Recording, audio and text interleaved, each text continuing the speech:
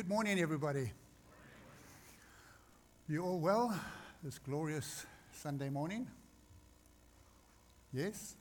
Yes, all right, wonderful. Okay, good news, good news. What I'd like to do today, if I may, is to piggyback a little bit off what Clayton started unto the Lord a couple of weeks ago. I missed when Dwayne was preaching. We were out of town. I loved what Tommy had to say last week. It's the foundation, it's the bedrock of everything, just spending time with the Lord. But I want to piggyback off what Clayton spoke about unto the Lord, and I can't do justice to what he spoke about. He just spoke about that we're called as ministers, we're called as servant ministers to minister to people, and he went through every minister has an altar. Gee, I'm going to get this all wrong. You're going to have to help me. Who was listening to that? I've got the notes here somewhere, so I can always go through them. I've got his notes, in actual fact. I asked him to send them. We have an altar. We have, if you remember, an altar, and an anointing, an area, an action, and an attitude. You remember that? If you weren't here, I would encourage you, please go listen to it. Please go listen to it.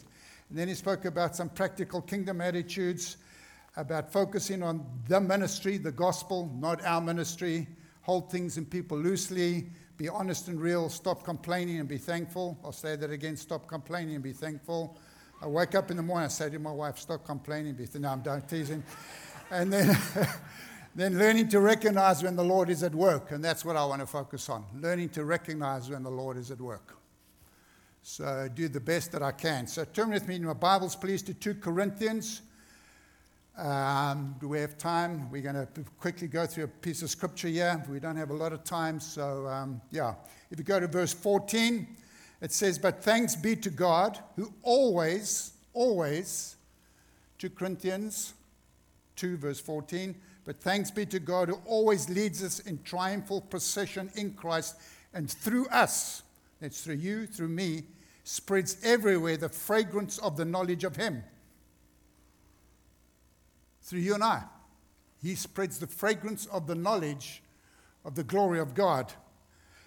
"For we are to God the aroma of Christ among those who have been saved and those who are perishing. To the one we're the smell of death, and to the other the fragrance of life. And who is equal to such a task? Unlike so many, we do not peddle the word of God for profit. On the contrary, in Christ we speak before God with sincerity, like men sent from God. Are we beginning to commend ourselves again, or do we need, like some people, letters of recommendation to you or from you?" I'm reading out the NIV. "You yourselves are our letters, written on our hearts, known and read by everybody. You show that you're a letter from Christ, the result of our ministry, written not with ink," talking about the Old Testament and the 10 Commandments, "but with the Spirit of the living God, not on tablets of stone, but on tablets of the human heart." That's on the tablets. It's a work of the ministry written on the hearts of people. "Such confidence that this is ours through Christ before God, now that we are competent, not that we are competent in ourselves to claim anything for ourselves, for our competency comes from God. He has made us competent as ministers of a new covenant, not of the letter, but of the Spirit. For the letter kills, but the Spirit gives life." And then he goes on to explain the difference between the old and the new. Paul talks about the old, how the old came with such glory. The cloud and the smoke and the mountain shook, and the glory of the Lord came upon the mountain as Moses went up. We've touched on this before. Incredible glory, but that faded. But the new will never fade. How much more greater the new covenant. And then he goes on in chapter 4, he says, "Therefore, since through God's mercy we have this ministry, we do not lose heart." So you'll see in this text that I've read, and I've short-circuited it a little bit, the word minister or ministry occurs a number of times. And in 2 Corinthians 3:6, it's the ministry of the Spirit. In 2 Corinthians 3:7, it's the ministry of life. In 2 Corinthians 3:9, it's the ministry of righteousness. In 2 Corinthians 4:1, it's the ministry of the Spirit. All those words have the same root meaning. It's diakonos, which means servant. Servant. Verse 3 in 2 Corinthians 3 emphasizes the work that has been done. To serve. It's an action. It's like waiting on a table. You're doing an action. In verse 6, the emphasis is on the person. And in 4 chapter 1, the emphasis is on the heart of the person serving. It's to do with the heart attitude of love and compassion. And it's for the sake of others. But it's all to serve. It's servant. We're a servant unto the Lord first, and then to the people it has called us to be. So we are servants serving. It's not about my ministry. It's the Spirit who's the source of life, power, not the servant. I'll say that again. It's the Spirit, because it's a New Testament, it's the word of the Spirit, it's the ministry of the Spirit, is the source and the power, not the servant. And the Word of God is the life-giving vehicle by which it comes. And so he says, therefore, don't lose heart. And I'm encouraging you, whatever you're going through, don't lose heart. We have been tasked, we have been invited, we have been asked to come and share of the ministry of the Spirit. It's a glorious ministry that will never change. It's a heavenly ministry. It's something of heaven. We are called to be servants of eternal things with eternal value. Glorious heavenly things in the normal, everyday, day-to life, and normal as we go about our life. But we are called to be those servants. It's an incredible privilege. So I've written here, we are stewards of a heavenly realm. God designed us as vessels through which he can flow. But we're stewards, we're servants of a heavenly realm. Learning to cooperate with him, learning to understand what he's saying and doing. We are powerless by ourselves. As we healed, as we become vessels, they're yielded vessels. And as we begin to serve who God puts in front of us, to allow who he is, something of his life, his righteousness, his glory, his power, his mercy, his love, his forgiveness, to begin to flow into other people's lives. And it's a wonderful privilege. Turn to somebody next to you and say, that includes you. It does. I promise you, it does. It's not just for the super elite or whatever the case is. And so just before Jesus was about to go to Calvary and die and be resurrected, he gave this wonderful, insightful teaching in John chapter 13, 14, 15, 16, and 17. It's a wonderful teaching on the coming of the Holy Spirit. And if you go to John chapter 16, I'm going through this a little fast because I want to get to the main part of it. John 16, verse 8. This is what Jesus said. When he comes, that's the Holy Spirit, he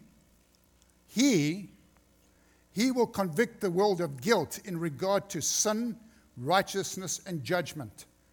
In regard to sin, because men do not believe in me. In regard to righteousness, because I'm going to the Father, where you can see me no longer. And in regard to judgment, because the prince of this world, the evil one, now stands condemned. So we've seen these simple 3 verses that Jesus is saying there's a threefold ministry of the Spirit concerning the unsaved, which the Holy Spirit, only the Holy Spirit can do. Is to deal with sin, righteousness, and judgment. No amount of pleading on your behalf, no amount of begging on your behalf or my behalf, no amount of trying to help people out or point out their faults is going to help. None. Only the Holy Spirit can bring the conviction that's necessary. But he works through you and I. And so it's learning to recognize that and see that. It is done by him. Notice that the Bible talks about, Jesus said, and he'll convict them of their sin. Not sins, not plural. One sin, the sin of unbelief. That's what the Holy Spirit's job will do. Because when the person is convicted about their unbelief and put their faith in Jesus, their sins will be forgiven. So the focus is on recognizing who Jesus Christ is. And then the conviction will come, and the Holy Spirit will do the work. And it's interesting in Acts chapter 16 when the jailer, when Paul and Silas were busy singing and having a praise party, and remember the whole place shook and the gates came open and all the prisoners got free, and the jailer thought, oh, I'm in trouble, and he wanted to fall on his sword. And Paul and Silas said, whoa, hang on a minute. And he asked an incredible question, what must I do to get saved? And Paul's answer was not confess your sins. Paul's answer was believe on the Lord Jesus Christ. That's it. The rest will follow. Righteousness comes out of that. And the judgment is not on people. The judgment is on the powers of darkness to be. That when the Holy Spirit comes and brings life to us, we come to understand that the work of the evil one is vanquished. And so we can live a victorious life. But the Holy Spirit reveals that to us. Amen. In John 3,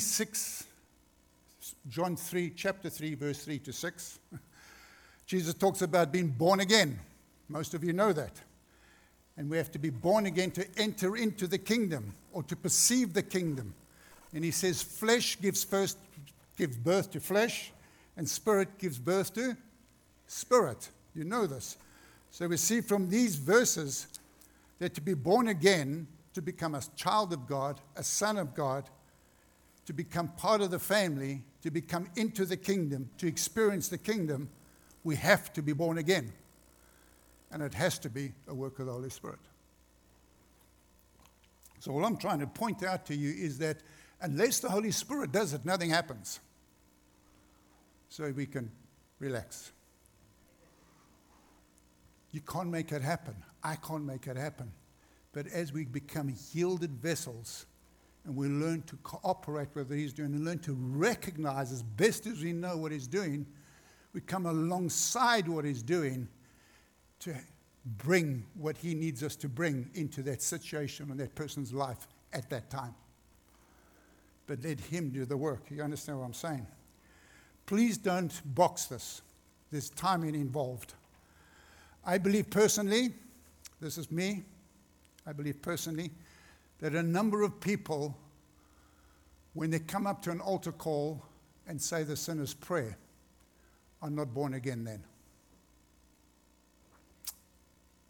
And then unfortunately, they go back to their seats or go back home believing they're saved, but they are not. And then they try and walk a Christian walk, but they don't have the Spirit of God in them yet.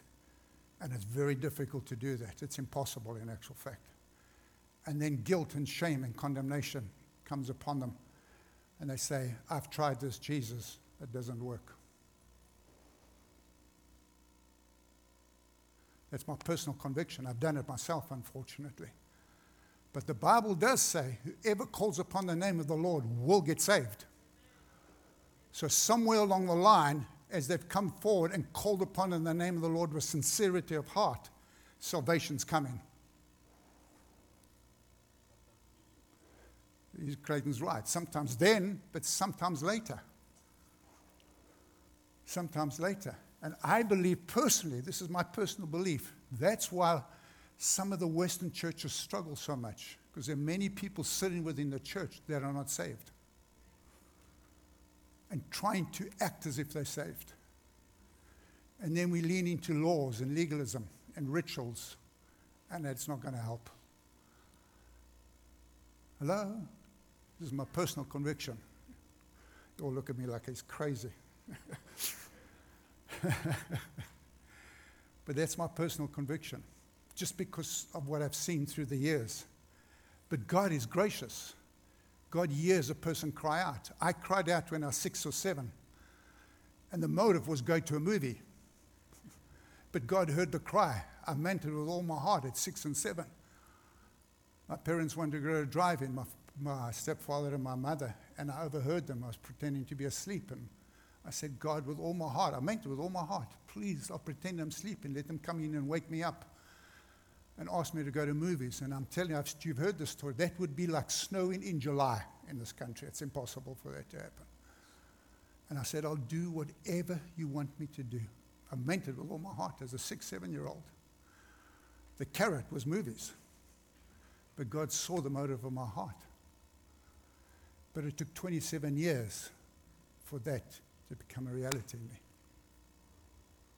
But he saw the cry. So when people cry out, God says, those who call upon the name of the Lord will get saved.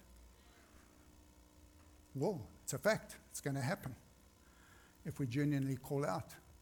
And so there's a process that people go through to come into salvation. And that's what I want to speak on this morning and give some practicalities how you can recognize what's happening. There's an awakening that needs to happen. There's a conviction that comes, leads to repentance. Faith is birthed in the heart. The new birth comes, and there's a witness of the Spirit in the person's heart. Then they're born again. Michelle's brother Craig, I believe when God generally wants to bring someone to salvation, three things happen. Three things happen. Number one, he allows that unsaved person to be exposed to a sample of his grace through another person's life, just by the way they live, just by the change of life. And that happened with her brother because we were best friends. When I got saved, he saw the radical shift in me. I never preached to him, not once. Not once. But he just saw the change, and it was a God change. It was nothing that I did. Next thing that will happen, he will put it on your heart or somebody's heart to pray for that person. And I'll never forget, I'd been saved about a year and a half, and one day I was in my study, and the presence of the Lord came upon me, and my heart broke for Craig. Absolutely broke. I said, God, you cannot let me go to heaven without my friend joining me. And I wept. My heart broke, and I cried out to God, and it's like the burden lifted. He did it. And the third thing that will happen, then God will prompt someone to witness to them. Might not be you, it might be somebody else. It happened to me, with Craig. They came to visit us about 6 months after that prayer. They came down from Johannesburg to Cape Town. They came to spend a week with us, I can't remember. And while they were sitting there, he started to ask me questions. That's the first sign. That's what I'm coming to, that God is at work when people ask questions. He started to ask him questions. And when people ask questions, just tell them what you've seen and heard, nothing more. Just tell them what's real in your life. And at that point, deliverance was very real in my life. So I told him about casting out demons to an unsaved person, and deliverance and the power of God. And he sat and he asked me more questions till 3 o'clock in the morning. Eventually I said, Craig, I'm going to bed, I'm tired. So I went to bed. He said, well, I'll just stay up. I said, that's fine. And then in the morning I woke up, and when he got up, he put a piece of paper on where we were having breakfast. And he said, there. It was like that. I said, what is that? He said, there. And I read it. And because he's a lawyer, that's the way he thinks. He wrote a contract out to God. Because he's a lawyer. Because he asked me before I went to sleep, he's saying, can you tell me I'm going to surrender my life, my wife, my kids, my business, my cars, my money, everything? I said, Craig, you got it. I'm going to bed. Cheers. That's literally what happened. And he wrote out a contract and he said, God, I surrender. And he named just one thing after the next. And he signed it. He got born again. 3 things God will do. He'll allow the unsaved to experience his grace through another person's life. And it's you and I, people. People watch us. They watch how you treat your wife. Not putting pressure on, it's just a reality. I remember God having to tell me often, apologize to your kids. My kids are 5 and 6, but I had to apologize. I'm the parent, but I'm saying sorry. Because that's the work God does in your heart. And then he'll urge you to pray for them or somebody to pray for them, and then you'll get somebody to witness to them in some way of what they've seen and done. So very simply, awakening. What is awakening? Awakening is when the Holy Spirit comes, and only he can do it, and he comes through people or an event, and there's an awareness of their lostness that begins to happen. The Holy Spirit breaks into this person, and all of a sudden they become aware that they lost or they need some. It's like a God consciousness hits their life. How many of you know people you've witnessed to them and nothing now, and all of a sudden you witnessed, but they're paying attention because the Holy Spirit is busy doing something. Hello? Wait for that awareness to happen before that awakening. Let God awaken something in them. As I said, we can beg, we can command people, even our own children, even our own family, but it's not going to happen. Don't pray, God, get them saved. Pray, God, make them become aware, awaken something inside of them to you. Awaken them, stir them, awaken. You cannot awaken them. Lord, save them is possibly the wrong place. Rather say, Lord, awaken them. Cause them to realize their need. If people don't realize their need, they won't realize they need a Savior. Hello? They've got to see their need. And in the era we live in, where people are doing well and fairly wealthy or things are going well with them, a lot of people don't see their need. Just keep loving them. Be gracious to them. Serve them. Help them. And pray, God, awaken them. Awaken them. Awaken them. And when they get awakened, they become dissatisfied with their life, their things, their position. Dissatisfaction begins to creep in. None of the things that seemingly brought satisfaction are now bringing satisfaction anymore. Something's shifting. Something's happening. This was a 2-year process for me. 2 years. You can't put a time period on it. For some, it's a short process. For me, it was 2 years, maybe because my stubbornness or hard-heartedness, I'm not too sure what it was. But I remember in this time, all of a sudden, I started to think about God, what I never thought about in my life before. I'd drive in my car, and I'd be thinking about God. And I actually caught why am I thinking about God? I didn't realize it then, but I realize it now. God was at work. We were busy taking youth at that time. And through the youth, and us serving the youth as an unsaved person, God started to awaken something inside of me. Isn't it interesting? It's like the conscience becomes awake. The next, it leads to conviction.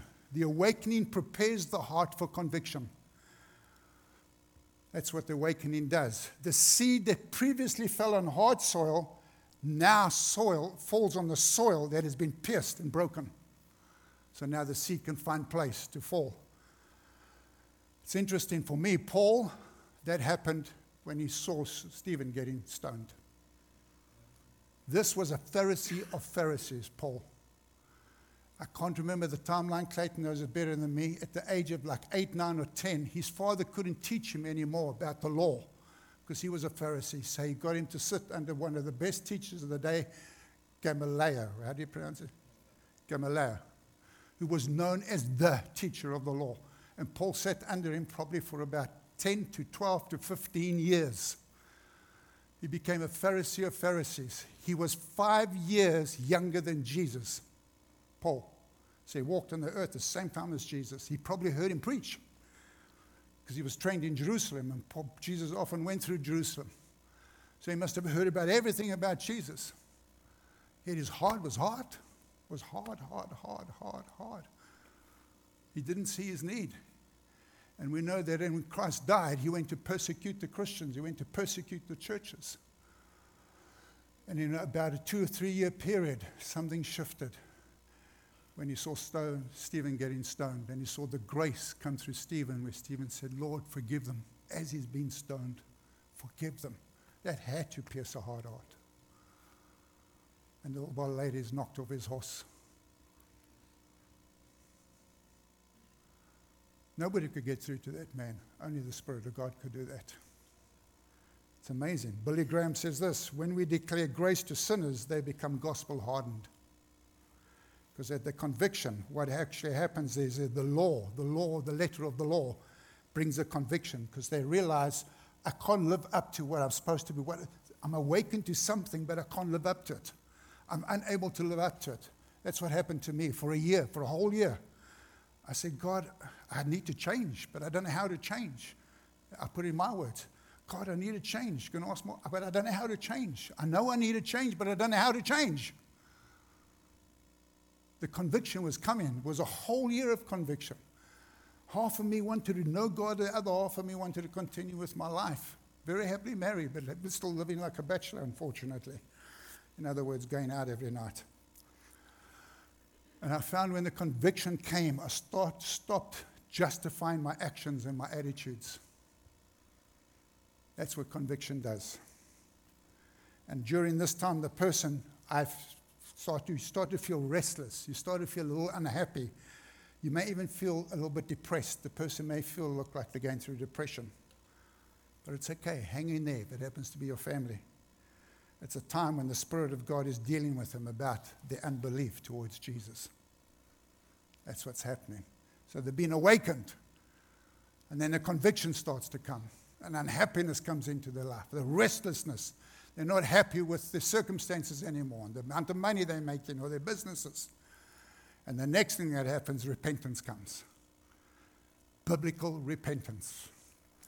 Isaiah 53 verse 6 tells us that before we were saved, each had turned to his own way. We were ruler of our lives. It was my way, my life, my rights. I controlled it. Self-idolatry. I choose how to be happy. I choose how to govern myself. I choose how to please myself. That's what Isaiah tells us. And when repentance comes, that shifts. It's no longer about me, it's about him. That's true repentance. There might be emotion attached to it. It was with me, a lot of emotion attached to it. But genuine repentance is a change of ownership. It's a change of ownership. It's a change of my mind. It's a change of my intentions and directions. And I'll read that something that Paris Reidhead said. Repentance means to change one's minds and therefore one's purpose from self-pleasing to an attitude expressed by, Lord, I'm going to please you and serve you as long as I live. That's repentance, a change of mind, a change of intention, a change of purpose, a change of practice. It has no merit with it. Nothing can be earned. No works can be done. Sinners are brought to realize the enormity of their crime. The repentant sinner recognizes that he has lived to please himself and gratify his appetites. Now he has changed. He's not striking a deal with God. He's not trying to make any kind of bargain. He simply says, from today, my purpose is to please God. And only the Holy Spirit can bring repentance. True biblical repentance. It's not being sorry for my sin. It's been sorry for what I did to him. And I remember the day that happened to me, how my heart broke. My heart broke. Because I saw in my mind's eye, Jesus died on the cross for me. And you know when you are not pleasant to something or pleasant to people, but they just keep loving you back? That's how I felt, but it was intense. And I saw parts of my life go before me, and I just saw the love that emanated from him, because the Bible says it's the goodness of God that leads to repentance. It's the grace of God, because it's gracious. He just graciously loved me in my rebellion and my brokenness and my self-idolatry, and do it my way, and I want this, and I want this, and I want it this way, and I want it this way. He just continued to love me, and when that realization hit me, it broke me inside. And I just wept and wept, and you know the story. These it's not tears or whatever you want to call it, mixed together, just ran out of me, boy, just huge strands falling on the floor. But my heart broke. That day, nothing came out of my mouth about, all I kept saying was, I'm sorry, I'm sorry, I'm sorry, I'm sorry. That's all that came out of my mouth as I saw parts of my life. That day I fell in love with Jesus Christ. Didn't understand it like I understand it now. And all I wanted to do from that day was please him. That was my heart's desire. Didn't know how, didn't know what it meant, didn't know any of that, I never read the Bible.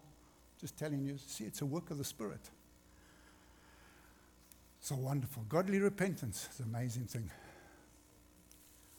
It's an amazing thing.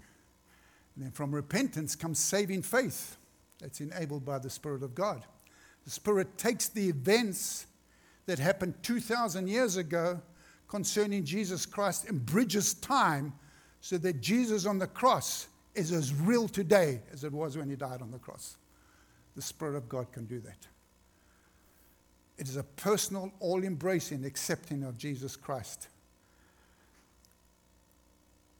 And you receive a person. We have to understand true salvation is receiving a person. We're not receiving laws. We're not receiving rituals. We're not receiving dogma. We're not receiving holy days. We're receiving a person. The person of Jesus Christ. And so saving faith comes. It's repentance and saving faith. And that results in justification or righteousness. It's a legal, divine transaction that took place. For me, it's like the weight came off me. It's like somebody put detergent inside of me, did this, and poured me upside down, and all the stuff came out of me. I'll never forget it. I turned to Michelle and I said, yo, you look the same, but you look so different. It's like my eyes got opened. It was unbelievable, amazing. I'll never forget it. It's a divine legal transaction. All the sinner's actions and motives are accounted to Jesus Christ, and the Holy Spirit witnesses to the heart that all of his sins have been put on Jesus, and he's received from Jesus the righteousness of God. That's what takes place right there. And you become the righteousness of Christ right there and then. We don't understand it, but that's what happens. It's a divine transaction that's taking place in the Spirit. And that's, if you're born again, that's who you are, people. Don't let the devil lie to you. It's been sealed with his blood. Transaction took place in the Spirit, and the Lord took his blood and sealed, done. That's what the Bible says. You're sealed with the Holy Spirit, guaranteeing what's to come. The devil wants to lie to us and help us remember some of our failings or shortcomings. Just remind him of his future.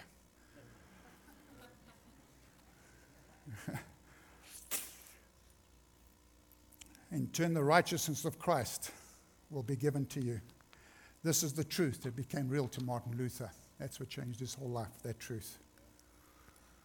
And then that leads you to being born again, born of the Spirit. And then the Holy Spirit will come and witness inside of you that you're a child of God. You don't need anybody else to tell you that. He was the one that brought rebirth to you. Let him tell you. The Holy Spirit will witness. I've got about 7, 8 scriptures here where it says that the Holy Spirit will witness to you you're a child of God. You need that witness in your heart. You don't need some evangelist to tell you, I know they mean well. Because you need to know it like you know it, like you know it, like you know it. Not because he said it, because he said it. That's what stabilizes in your ups and downs. So there's no formula to this. For me, it was a 3 or 4 year journey. For some people, it's an 8-year journey. For some people, it can happen in one day.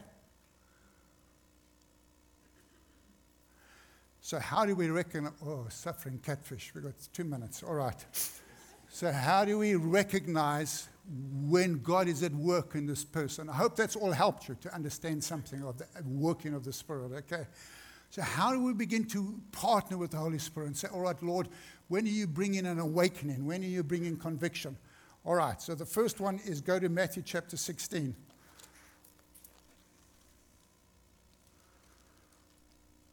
Matthew chapter 16.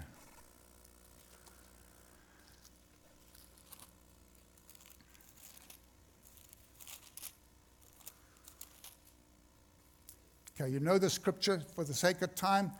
It's verse 13. When they came to this area, Jesus asked a question. That's what he did. Then he asked a very pertinent question.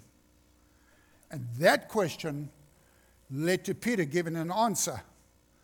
And when Peter gave the answer, you're the Christ, the Son of the living God, the Bible says from that time, you could go read it, verse 20 on, from that time, and only from that time, did Jesus now begin to tell them that he was going to go to Jerusalem, die, be persecuted, and raised. For over the next 2 chapters, he speaks about it 7 times. But he waited for that time. He never told them before. So when God is beginning to work in a person's life, what happens is they ask questions. And we ask questions, and depending on the answer as to what we tell them. Because if they're not awakened, they're not going to receive anything you say. Nothing. They'll be more interested in what's coming down the road or what's on the TV or whatever the case. It's a key moment because it sets in motion the purposes of God. That's where it goes. So when people ask questions, listen. Craig asked me the question. So I knew God was at work when he came to visit us. It's the first time I ever spoke to him about the gospel because he asked a question. Don't take more revelation across to them than they can carry. Don't try and explain the whole Bible to them. Don't give them an exegesis from Genesis to Revelation, please. And I found that when it's with your family, you've got to be a little different than when it's with a stranger. So be wise in that. God will lead you. The Holy Spirit will lead you. He really will. If you keep saying, help me in this. What do I need to ask them? What do I need to ask them? So for me, when people start to ask a question and they think they were born again or something happened, I ask a very simple question. When did Jesus become a reality to you? Then I listen to what they say. And if they can't answer that question, then there's something missing. They said, well, I went and gave I said a prayer. I said, no. When did Jesus become a reality to you? And they tell me, and I say, all right, what changed when he became a reality? I'm looking for something. Simple thing, like all of a sudden I wanted to read the word. Hallelujah, you're born again, because that cannot happen by you. That cannot happen by the devil. That cannot come from you. That can only come from the Spirit of God. It's a sign. That's why 1 John gives us signs of being born again. So there's no ambiguity about it. Ask questions. And when you ask a question, follow the leading of the Spirit. Matthew 16 asked a question in general, and then he asked a more specific question. And the right question at the right time facilitates the revelation of the Holy Spirit. And this guy is very good at it. I've been around, Clayton, my son. So I learned from him. He has a knack with people, sitting in the sauna, going into the bank to ask a right question at the right time. But God will help you. He really will. He has a knack about it. It's just a God-given gift, I suppose. I don't know what it is. So listen for questions. Ask questions. It's a sign that God, particularly if people ask questions, it's a sign that the Holy Spirit's at work. Because they will never ask a question unless the Holy Spirit's doing something in them. Because the Bible says your flesh counts for nothing. In actual fact, the Bible says in Romans, your flesh and the Spirit are at war with one another. So the flesh is not going to ask that question. Hello? You with me? All right, next one. Can you give me another hour? Sorry, no, I'm teasing. I'm teasing. I really am teasing. What did he say? No. Josh. Oh. All right, go to Mark chapter 5, please. Another half an hour, Josh. Maybe. Okay, Mark chapter 5.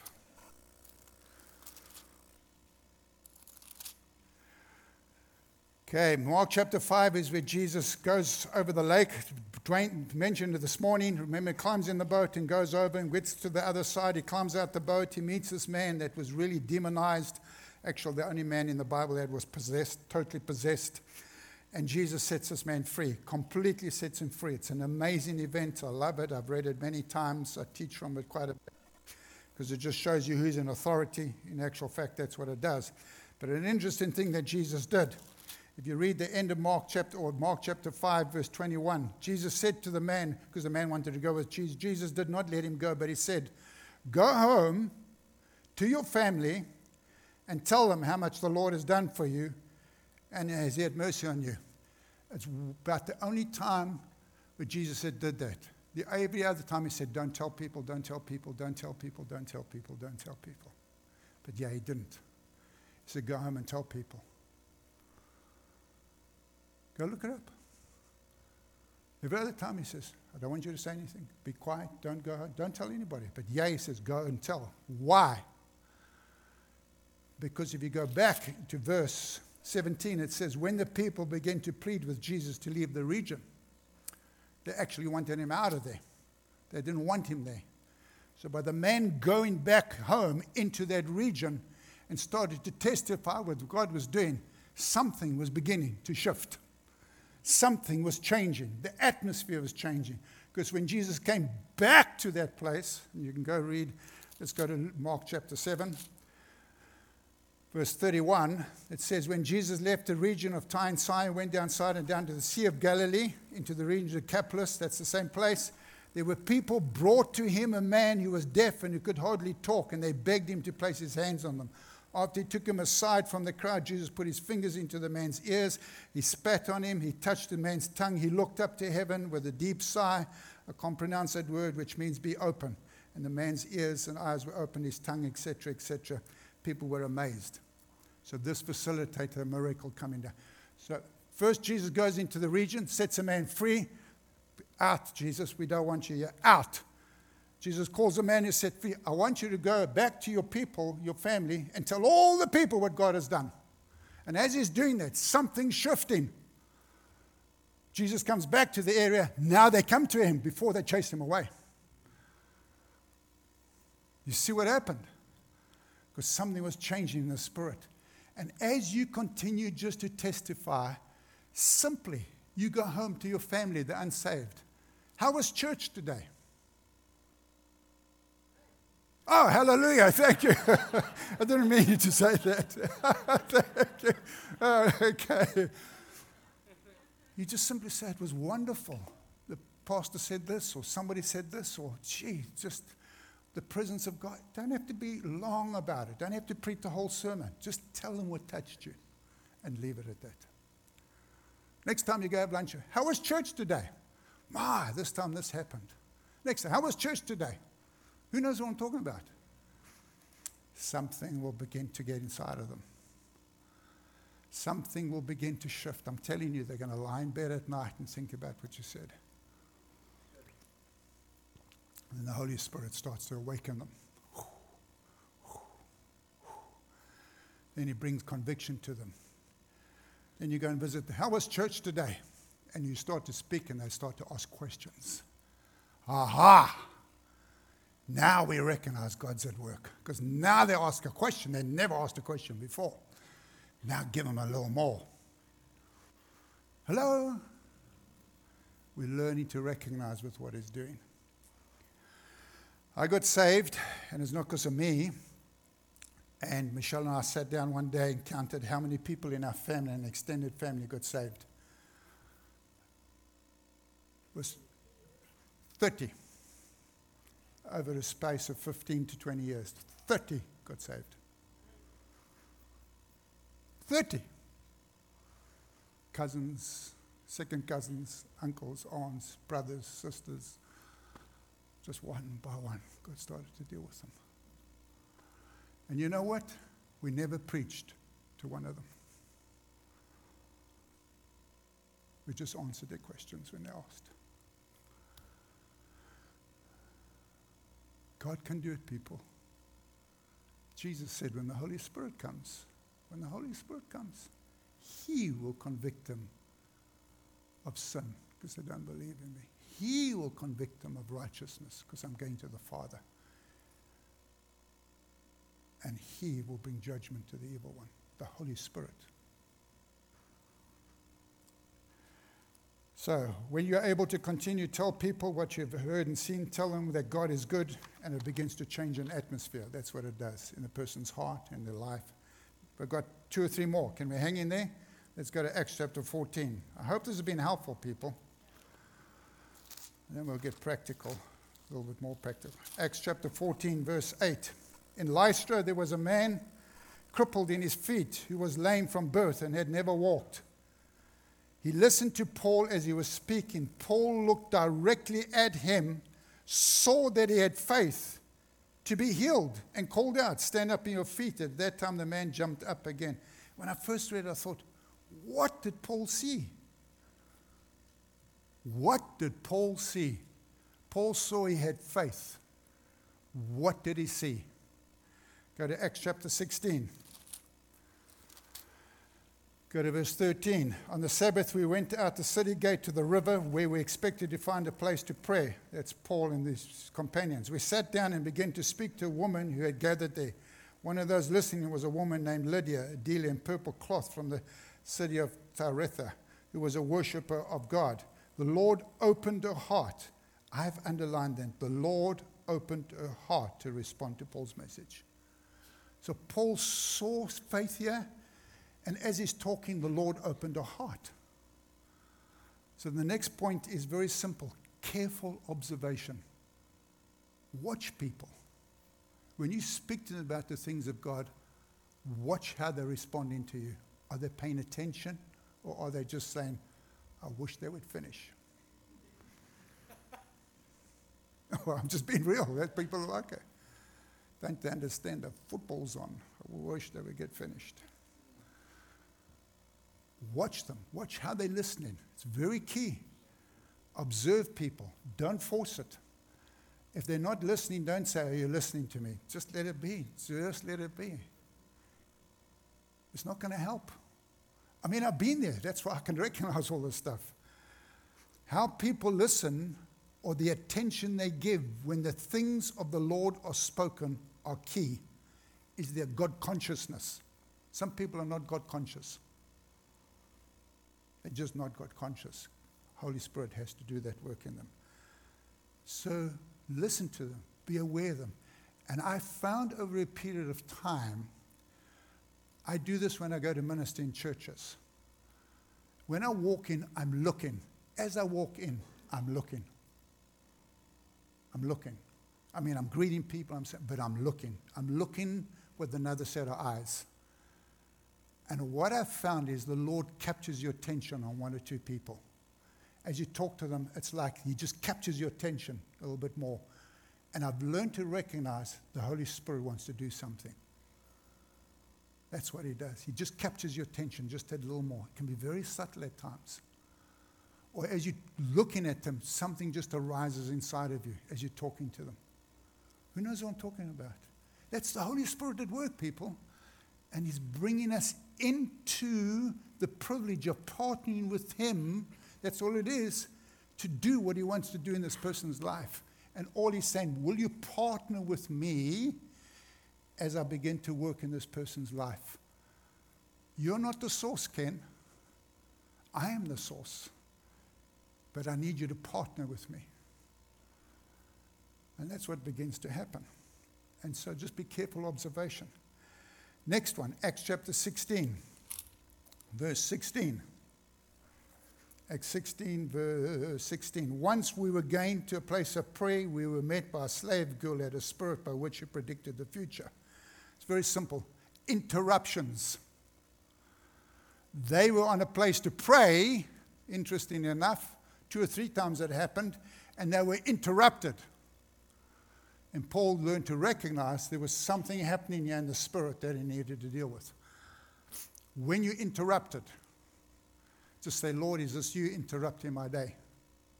What do you want to do? What do you want to do? I was sitting at home, this is all, I think I've told this story, forgive me. Michelle wanted to go to Walmart, and she said, will you join me? I said, oh, no, you're crazy. I don't want to go to Walmart, of all places. Who wants to go to Walmart, and just push the trolley around? But anyway, whatever the case is. But I often do that for my precious wife, or we just sometimes just sitting up chatting. But as I said no, I felt God say go. So I thought, okay. So I went, and she said, well, I won't be long, just sit in the car. So I said, okay. I sat in the car, and I'm thinking, I don't know what I'm here for.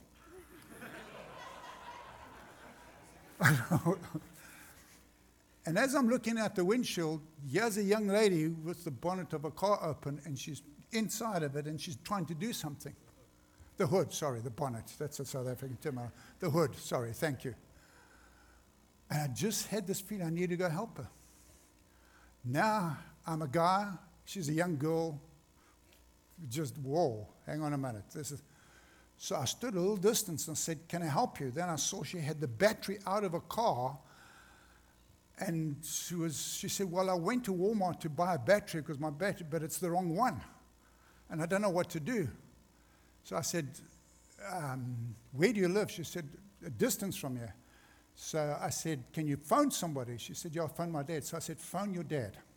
So she gets her dad on the phone. Tell your dad that I want to help you, and I'll go into Walmart and get the right battery for you, just so there's security there. So I go take the battery, I go back to Walmart, I get a slip, I change it, I get the right battery, come back, and I put it in the car, and she thanked me profusely. And when I got in my car, I realized that's the very reason why the Lord wanted me to go to Walmart. Simple little thing, just serve. Well, my wife knew that, yeah, okay, that's why she said, come to Walmart, yeah. That's my wife, yeah, my wife knew that. That's why she took a long time shopping while I sorted this thing.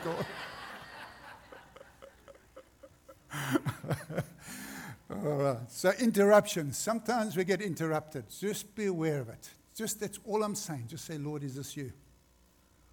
That's simple. And then two more things, and I won't go along with this. Recognize other people around you. I've got your teams and recognition of gifts and callings on other people. Sometimes I speak to somebody that means nothing. I need to take them to somebody. Sometimes you're not sure of the answer. Invite them to church. And then just come and introduce them to somebody who can speak to them, and hopefully the divine transaction begins to take place. We need one another.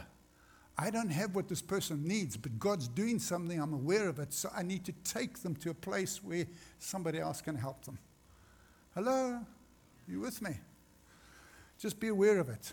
Paul did that. Barnabas went and got Paul so he could carry on preaching. He realized there was something on Paul's life that he didn't have that he needed to go into those churches to do. All right, because they need somebody else's voice. And then the last one, Luke 11, don't turn to you. It's a very simple. Jesus is praying. He tells a parable about prayer. So you've heard somebody preach on it before. And Jesus tells a parable about this guy sleeping. Somebody knocks at his door. He wakes him up at night and says, listen, I need some bread for my friends. And the guy that's been woken up says, I can't give it to you, but hang on a minute. I don't have what you need. Let me go next door and ask this person for it.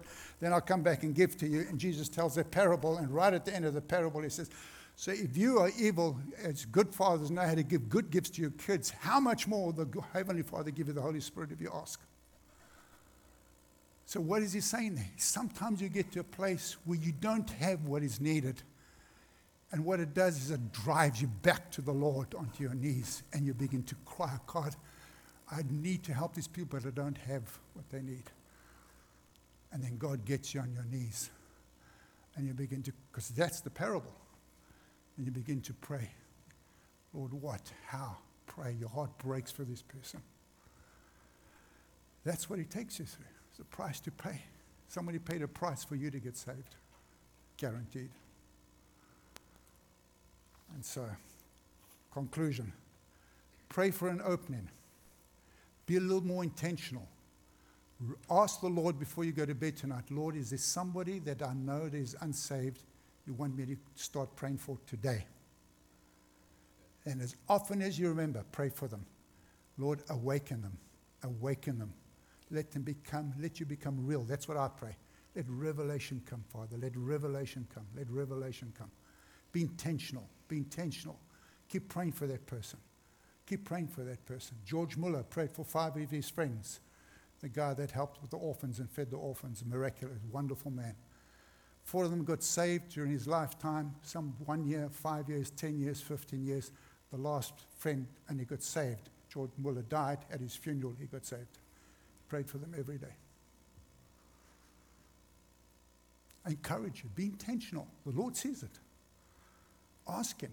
Ask the Lord, Lord, when I go out today, arrest my attention in what you are doing. Let me not just get caught up with what I'm doing. So reach out, look out, lift up your eyes, for the harvest is ripe. There are people everywhere around us, and God has positioned us as we partner with the Lord in every normal, natural ways. The ministry has put within us will turn people's hearts and lives towards the Lord.